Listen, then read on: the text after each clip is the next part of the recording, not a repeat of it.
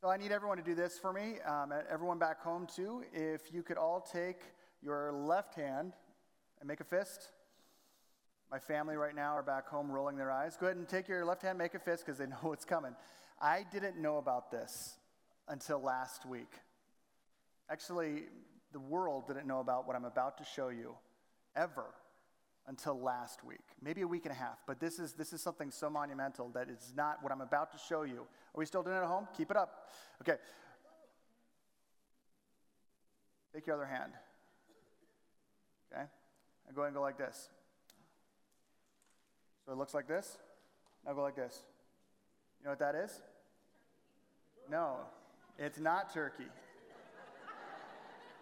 Well, good guess. This is a brand new sign language that never was on Earth until a week and a half ago. This is COVID-19. Now you're like, COVID-19, they did not, outside of like signing the actual letters, they did not have something to sign it. But when that, all of a sudden, the pre-pandemic reality of COVID surfacing came, within the sign language, the ASL community, they needed to have something to be able to sign COVID-19. And so this is COVID-19 because this is what it looks like under a microscope. What we saw, not only in sign languages, of inventing a sign word for something that we didn't have the resources to be able to explain properly, is what the rest of the world and the rest of us in this room and the rest of us at home are all going through with regard to we really weren't ready for this. This kind of blindsided us, and it gave us fear.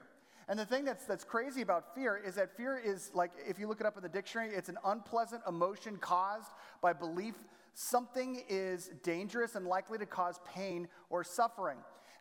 This is the thing about fear, is that everyone, whether you're a Christian or not, you could be like a hardcore, like professional, varsity level atheist, or you could be like, I've been in church every day of my life, Christian, whatever, you're going to suffer. And you're going to experience things that actually trigger, boom, fear.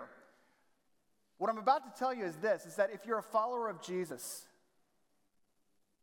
you have the best resources to do this with fear, to be able to walk through it without freaking out.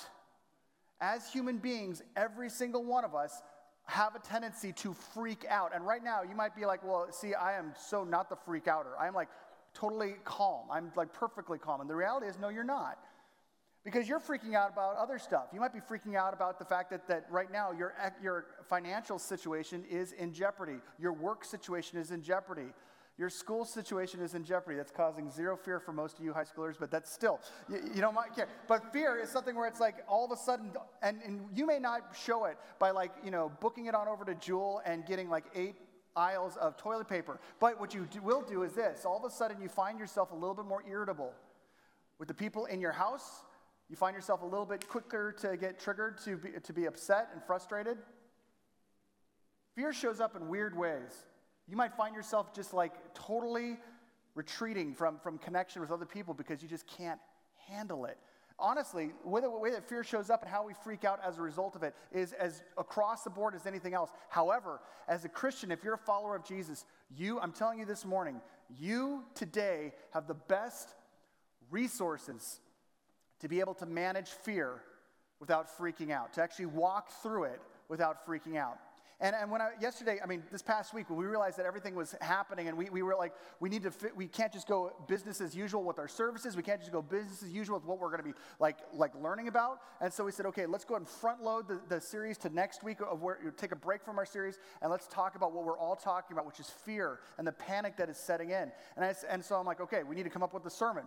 It's Saturday, so like, Lord, where should we go with this? And the great thing is that the Bible is full of that. From the beginning to the end, you have human beings reacting and responding to the realities around them with fear. Some of them freak out. Some of them don't. But it's a human condition. And as I was just praying, Lord, give me some insight on where I should go in Scripture. Of the plentiful places to go, giving us the resources at our disposal. God led me to a passage that every single one of you know. In fact, you don't even have to be a Christian, and you know this. You don't even have to have been in church for ages, and you know this passage. It's Psalm 23. Psalm 23 is the passage written by David. It's like when reacting to his own fear and his own panic, he responds with art and responds by dropping lyrics into understanding what does it mean to be someone who's following the one true God in the midst of this crazy, crazy situation. And so I'm going to go ahead and read this, but I'd like us to all read this together. And those of us at home, if you could read this along with us as well. And so all of us in this room, we're going to read Psalm 23 together. The Lord is my shepherd, I shall not want. I like nothing. He makes me lie down in green pastures. He leads me beside quiet waters. He refreshes. He guides me along the right paths for his name's sake. Even though I walk through the darkest valley, I will fear no evil, for you are with me. Your rod and your staff, they comfort me. You prepare a table before me in the presence of my enemies. You anoint my head with oil. My cup overflows. Surely your goodness and love will follow me all the days of my life, and I will dwell in the house of the Lord forever. For thousands upon thousands of years, that ancient poem, that ancient song set of lyrics, have actually brought comfort to people in pandemics, in plagues, and social unrest. It's amazing how something so many thousands of years old can still be something that speaks into what we're going through. And so what I want to do is unpack, not the whole thing, just like one small little bit of it, because as I was like looking over it, I'm like, whoa, like this one part of it is so significant. Check it out. It starts this way. Even though I walk through the valley, one of the things about valleys is that, like, basically a valley was not always a valley, right? I'm going to go ahead and turn this just a little bit for you guys over here. A valley was not always, I'm sorry, Jake, you still don't see it. A valley was not always a valley. Like, a valley, became a valley, but it became a valley after, like, a long time of, like, water rushing through it. Like, it was all like one flat surface at one point. But all of a sudden, life just happens, and it just, becomes this really, really crazy valley. And it's something where, I can spell, it's something that when David is talking about this, even though I walk through the what? He's talking about a reality of, I don't know how I got here, but I wasn't always here. I used to be on the surface. Like, I used to be where I could see everything, but now I'm in a place where I can't even see what's happening. I don't know what's going to happen next week. I don't know what's going to happen next month. Honestly, I don't know what's going to happen to the end of this day. I am in the what?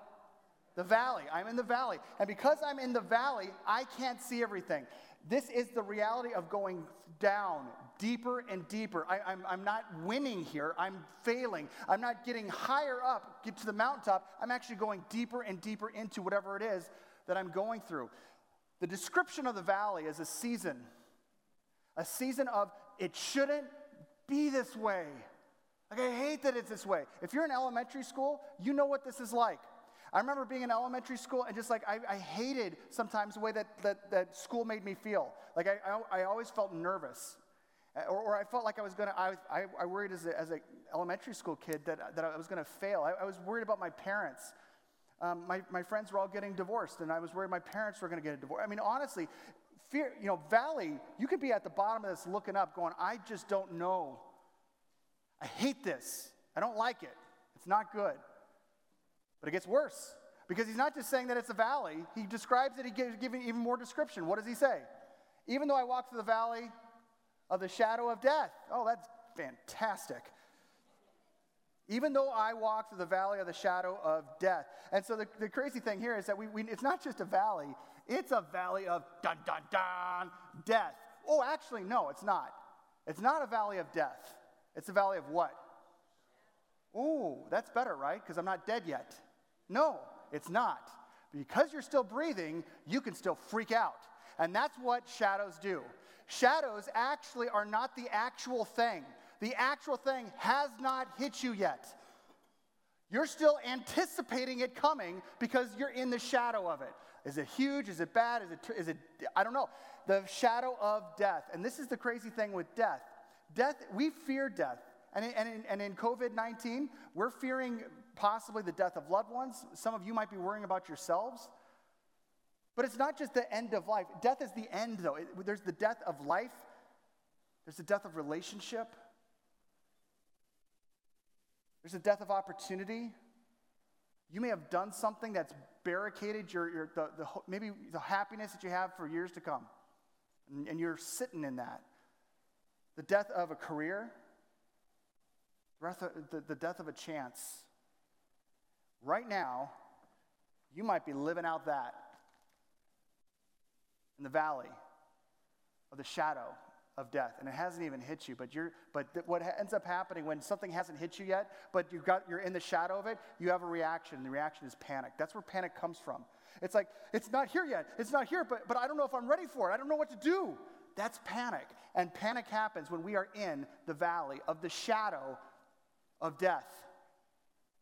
Now here's the good news. The good news is that the author, David, is not trying to freak us out. He's not trying to make us panic even more. He's just actually, let's be honest here, we can embrace this. But what he's doing that's so phenomenally awesome is this. He's actually saying that in the midst of this, this is not the end of the story. Like you could say right now, my career is in the valley of the shadow of death. Right now, I'm in a relationship or a lack of a relationship, and I feel like I'm down here looking up. I can't even see the sky because the shadow is all over me. I'm in the valley of the shadow of death. But the cool thing is this. You could say, I don't like this. I don't want to be here. I wish I wasn't. But I can also say, it's not that odd. It's not that odd that I'm afraid. It's not that odd that I'm here. You know why I can say it's not that odd? The Bible tells you, it's clear as day. It's not that odd because the sentence starts with even. It's not odd at all. Even though I walk through the valley of the shadow of death, that means this. You're going through something, and it's not that bizarre. That if you're afraid right now, that is perfectly normal. What separates you from someone who doesn't have the hope of a relationship with God is recognizing the even. That the Scripture is letting us know, this happens. It happens. It's there. The first resource you have if you're a follower of Jesus in this time is this. I'm not blindsided by my fear. I am not blindsided because I know even though I walk through the valley of the shadow of death, it's promised. I mean, it's going to happen. If you're in elementary school, if you could just raise your hand. If you're in elementary school, like up, let's say 5th grade or lower. Do you guys know what blindsided means? Anyone? No, not really. Okay. Jake, can you come here? All right, this is what blindsided means. Okay. All right. Jake is going to be, come on over here, man. Go ahead. Jake, everyone give it up for Jake. Jake is the valley of the shadow of death, okay? And I am us, okay? So Jake, what I want, come on over here. Are you familiar with hockey? A little, yeah, me too. I don't know, nothing about it, except for they check people in hockey, right? And what does check mean? Like I'm checking on my friend? No. It means I take my friend and boom, right, I check him. And so that's kind of, and what's the worst thing is if you've ever been checked by someone and you weren't anticipating it, it looks something like this. All right, I'm going to go ahead and turn over here, and I want you, the valley of the shadow of death, I want you to go ahead and check me good and hard. Go ahead.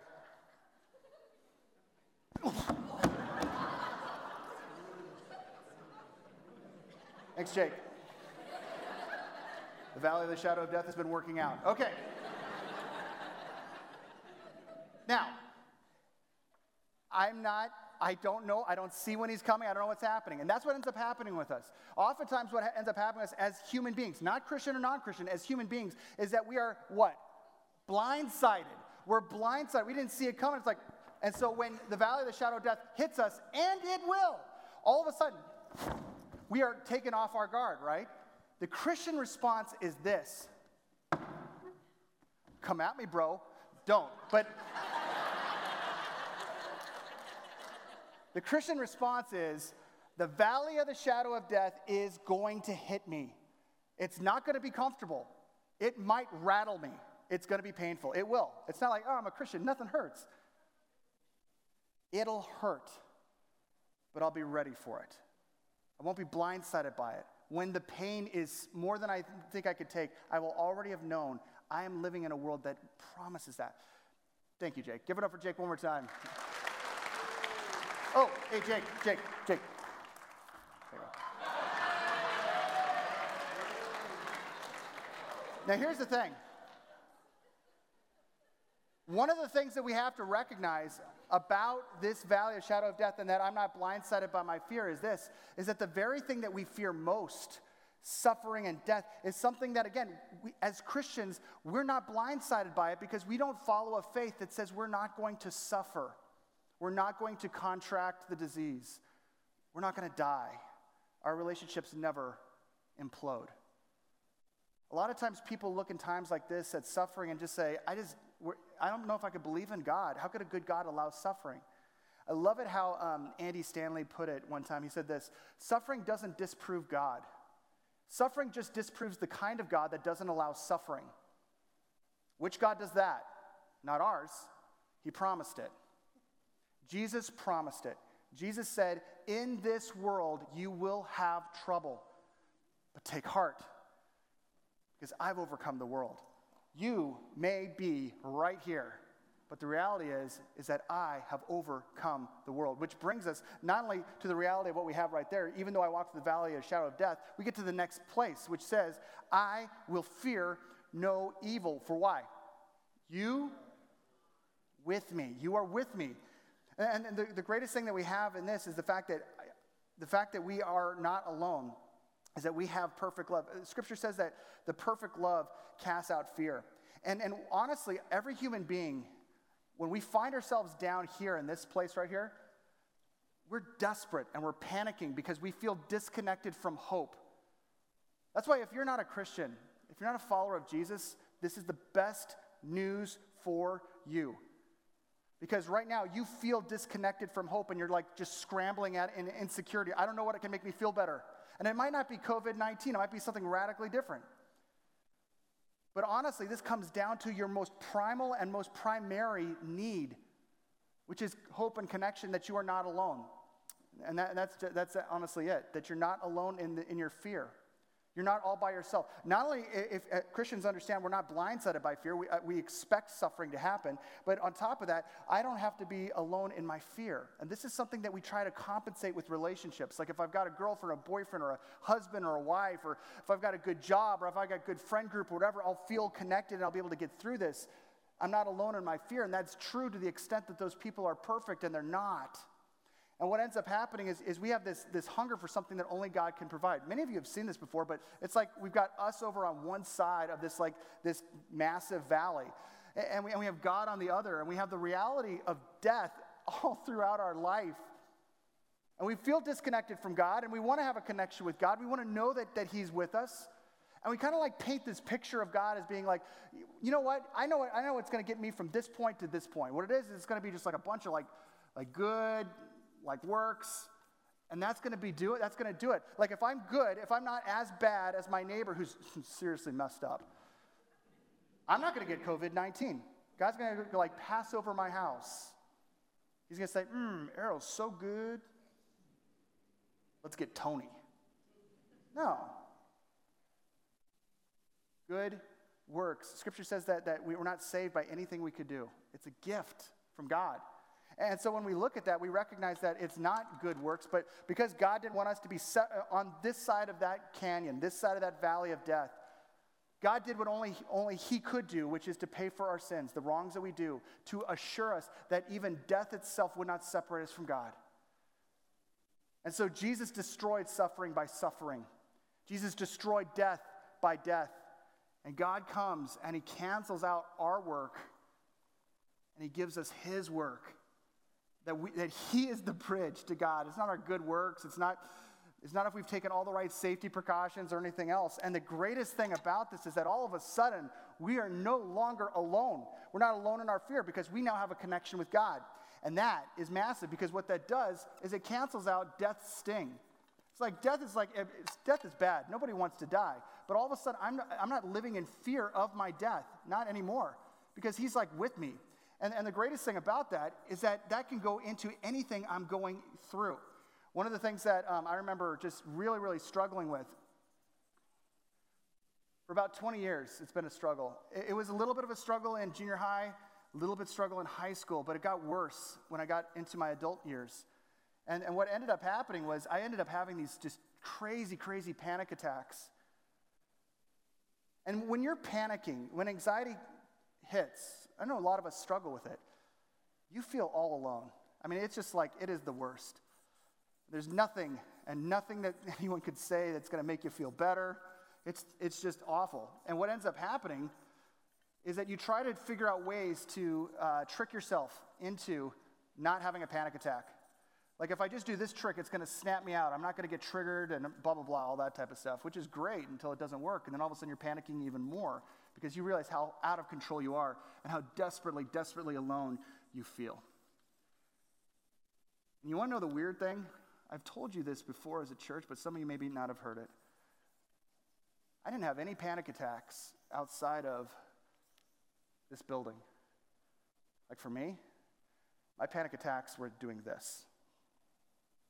I love preaching God's word. I love preaching the gospel. There's few things I love more than that, for real. The very thing I felt like God put me on planet Earth to do, I couldn't do. I'm sitting backstage. Anxiety just surfaces up, and I'm panicking, and I'm just like thinking in my head, if I just drove away, like, would they fire me? And if they fired me, would I be able to provide for my family? And my brain just starts reeling out of control and gets worse and worse and worse, and I just go, I can't do it. Dear God, please just have Carlos sing another song. And he doesn't. Total jerk. I'm back there, I'm just flipping out. I mean, it is the worst.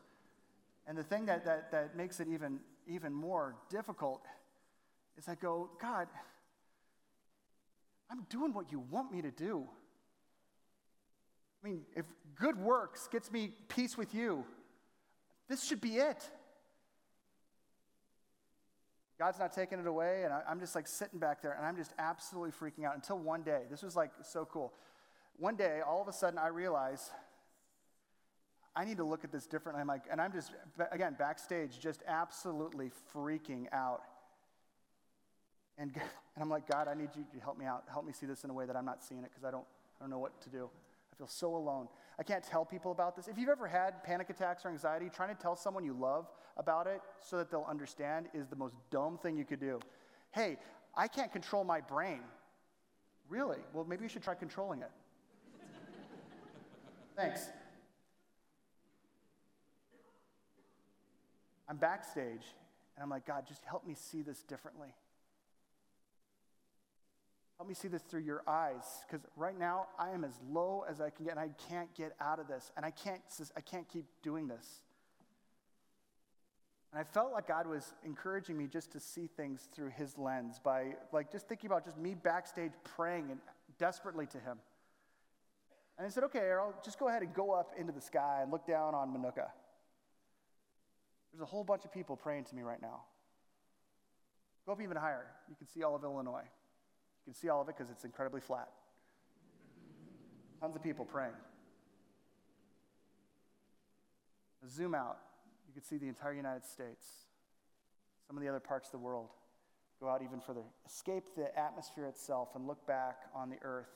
That kind of amazing picture of the earth from the moon that you always see when Louis Armstrong is singing What a Wonderful World. Look at that. Realize there are billions of people that I know every detail about. And there's millions of them that are praying to me. And I hear every prayer, including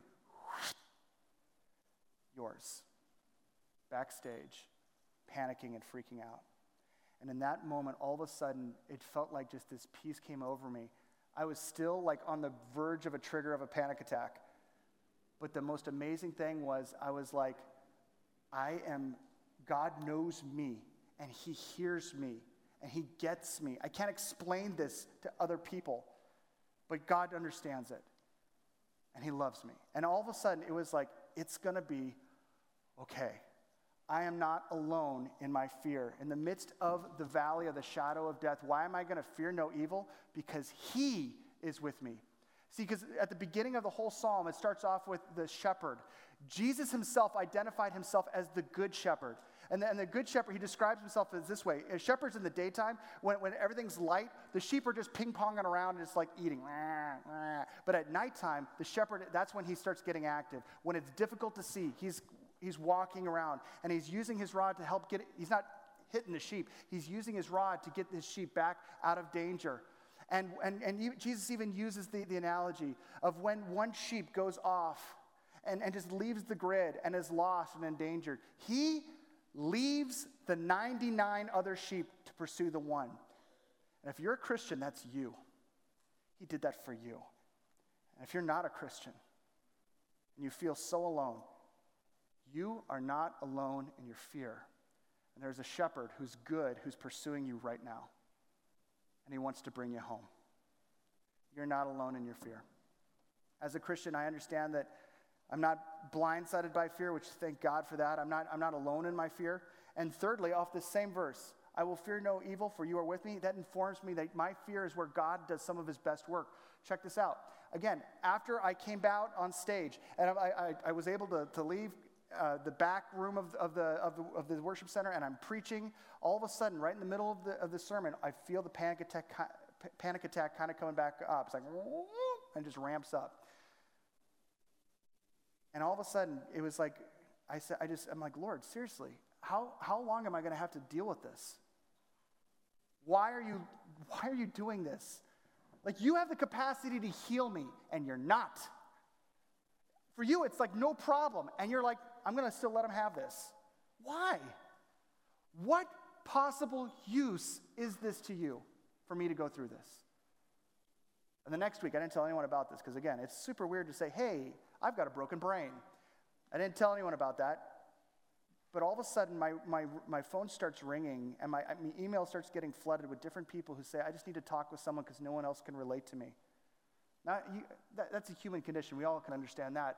But when the appointments actually were set up, and I'm actually sitting in my office, or I'm actually talking with someone in the atrium, all of a sudden the people are saying, nobody understands me, and you're going to look at me like I'm an idiot, but I have anxiety all the time. And things spike, and all of a sudden I have panic attacks, and I don't know what to do.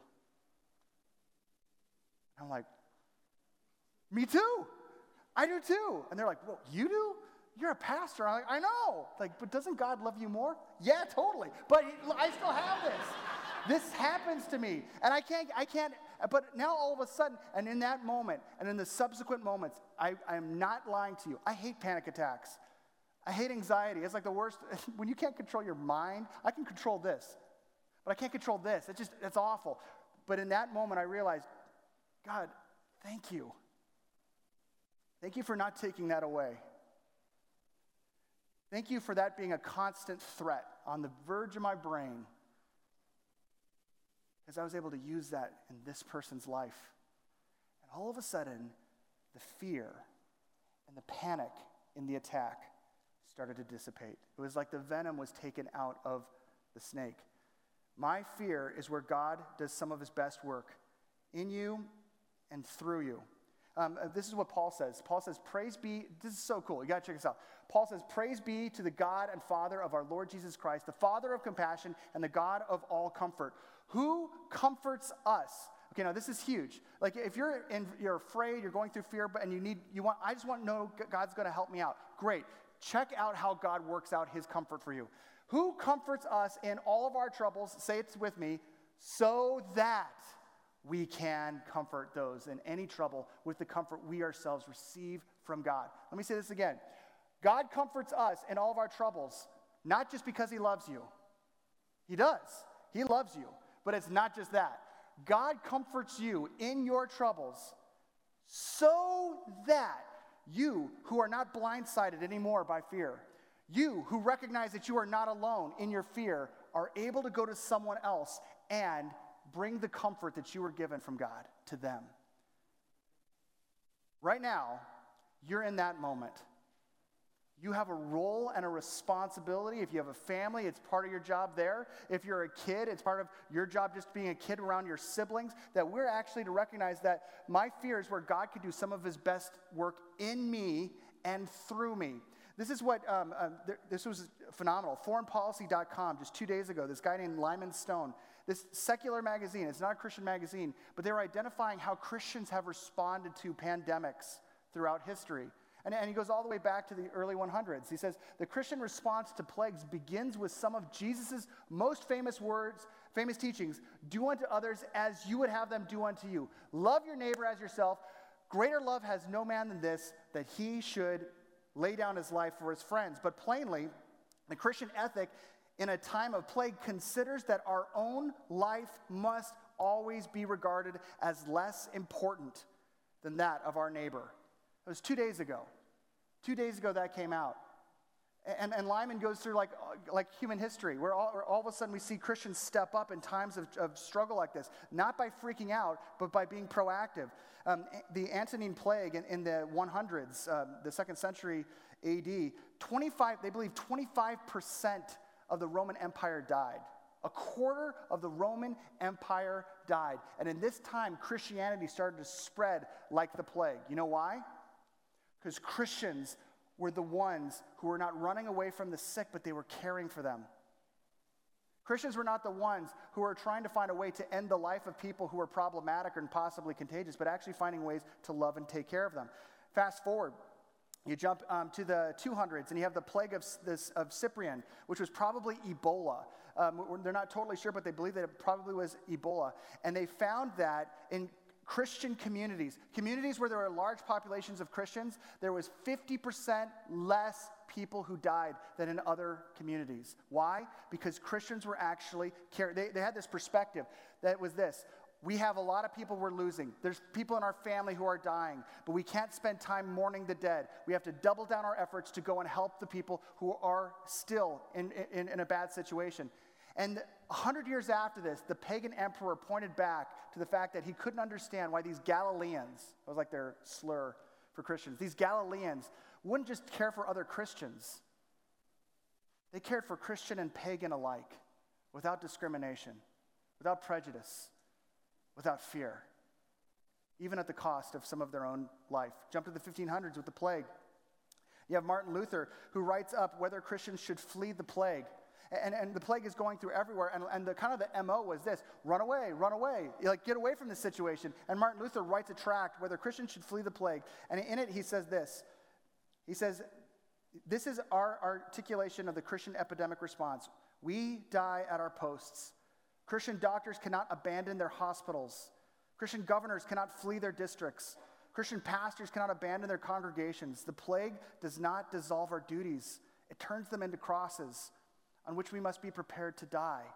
It was interesting because Luther was like, he said, listen, as Christians, we need to be the type of people that are recognizing that we need to listen to science, and we also need to be operating faithfully. The way to mitigate the plague at the time was fumigation, and so he was like, listen, we need to take those measures. He said, use medication, take prudent measures, and faithfully trust in the provident care of God. It's not one or the other. As Christians, we should be the people that are listening to the radio and listening to find out what we should be doing.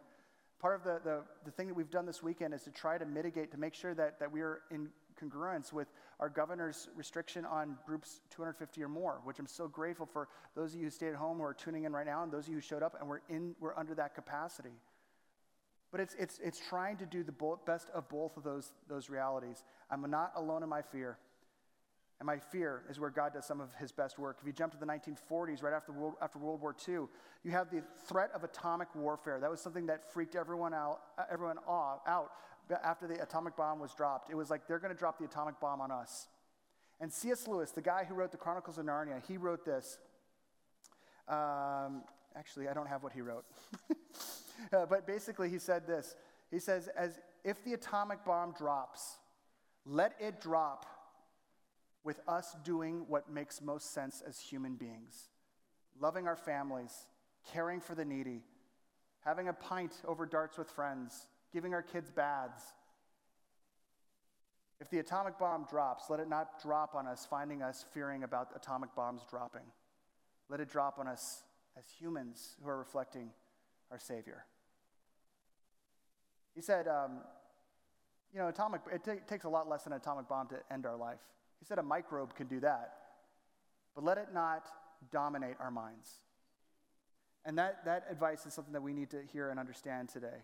I will not fear. I will fear no evil, for you are with me. My fear is where God does some of his best work.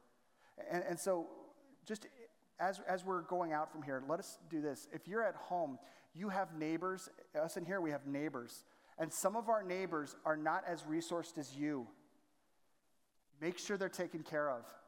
If you have something they need, make sure you are the one that is providing it first and foremost. If you have a neighbor who doesn't have a family, make sure you're checking in on them and making sure that they're taken care of. If we have elderly people that are in our community, make sure that we're watching out for them. Husbands and wives, cut each other some slack. Everyone's going to be really strained out and stressed out right now. This is going to be a time that's going to be very, very easy for all of us to be like just 1 second away from exploding. Give each other some grace. If your spouse is not the best version of themselves right now, take a deep breath. Don't react. Be an agent of grace. If you are an elementary school kid, if you could raise your hand if you're in elementary.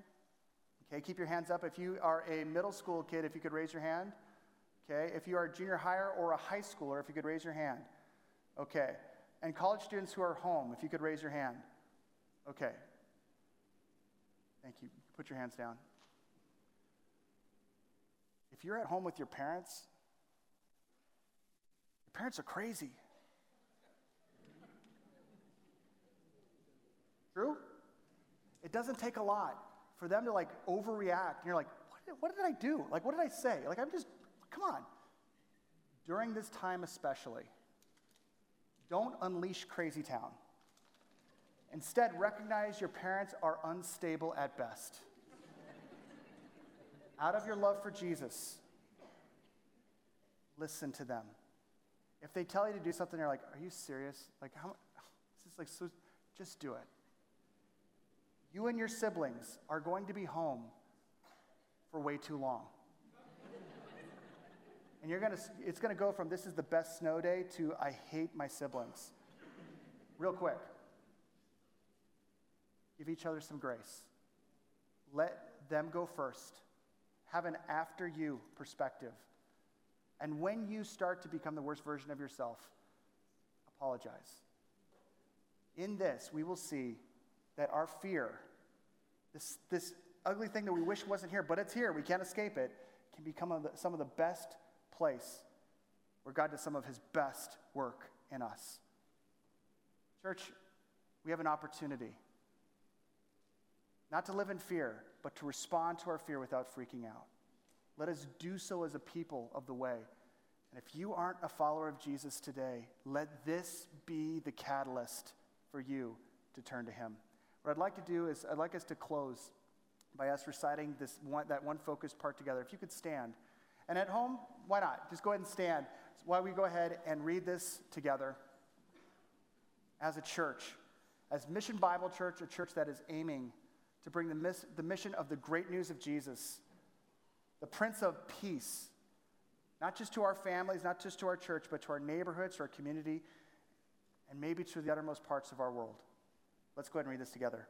Even though I walk through the valley of the shadow of death, I will fear no evil, for you are with me. Let's close in prayer. Lord Jesus, I pray over the people at home, Lord, who are gathered with their families or just around a device. Lord, I pray for the people in this room, God. We are one church. God, you've called us into this time. This certainly did not blindside you. And any one of these moments, God, is our opportunity to live surrendered to you. In spite of the fact that we may feel, God, that we are in the valley of the shadow of death, God, may we be the people who are fearing no evil. Not because we're delusional, not because we don't think that we can contract this, but because we know that we have peace that even defies death. God, may we be the people who are operating out of love and care for one another. God, that we are listening to the news, but we're doing so without panic. That we can be the hope within our communities, within our families, within this country, within this world. Lord, if there's anyone here who does not know you, Lord, anyone here who honestly, just up to this point, they just have been doing church or living out just being a good person, but they desperately need someone who could take care of their sin issue, breaking apart the relationship between you and them. They're this side of peace. God, I pray that in this moment they simply surrender to you and put their trust in what you did on the cross to bridge a way between them and you. They'll ask you to forgive their sins. They'll ask you to be the leader of their life. And they'll ask you for the peace that only you can bring. And God, when we see that, and we see the effect of that in ourselves and the people we love around us, may we be the people that are giving you the thanks and the glory. It's in Jesus' name we pray. And all God's people said, amen. Amen. You are dismissed. God bless.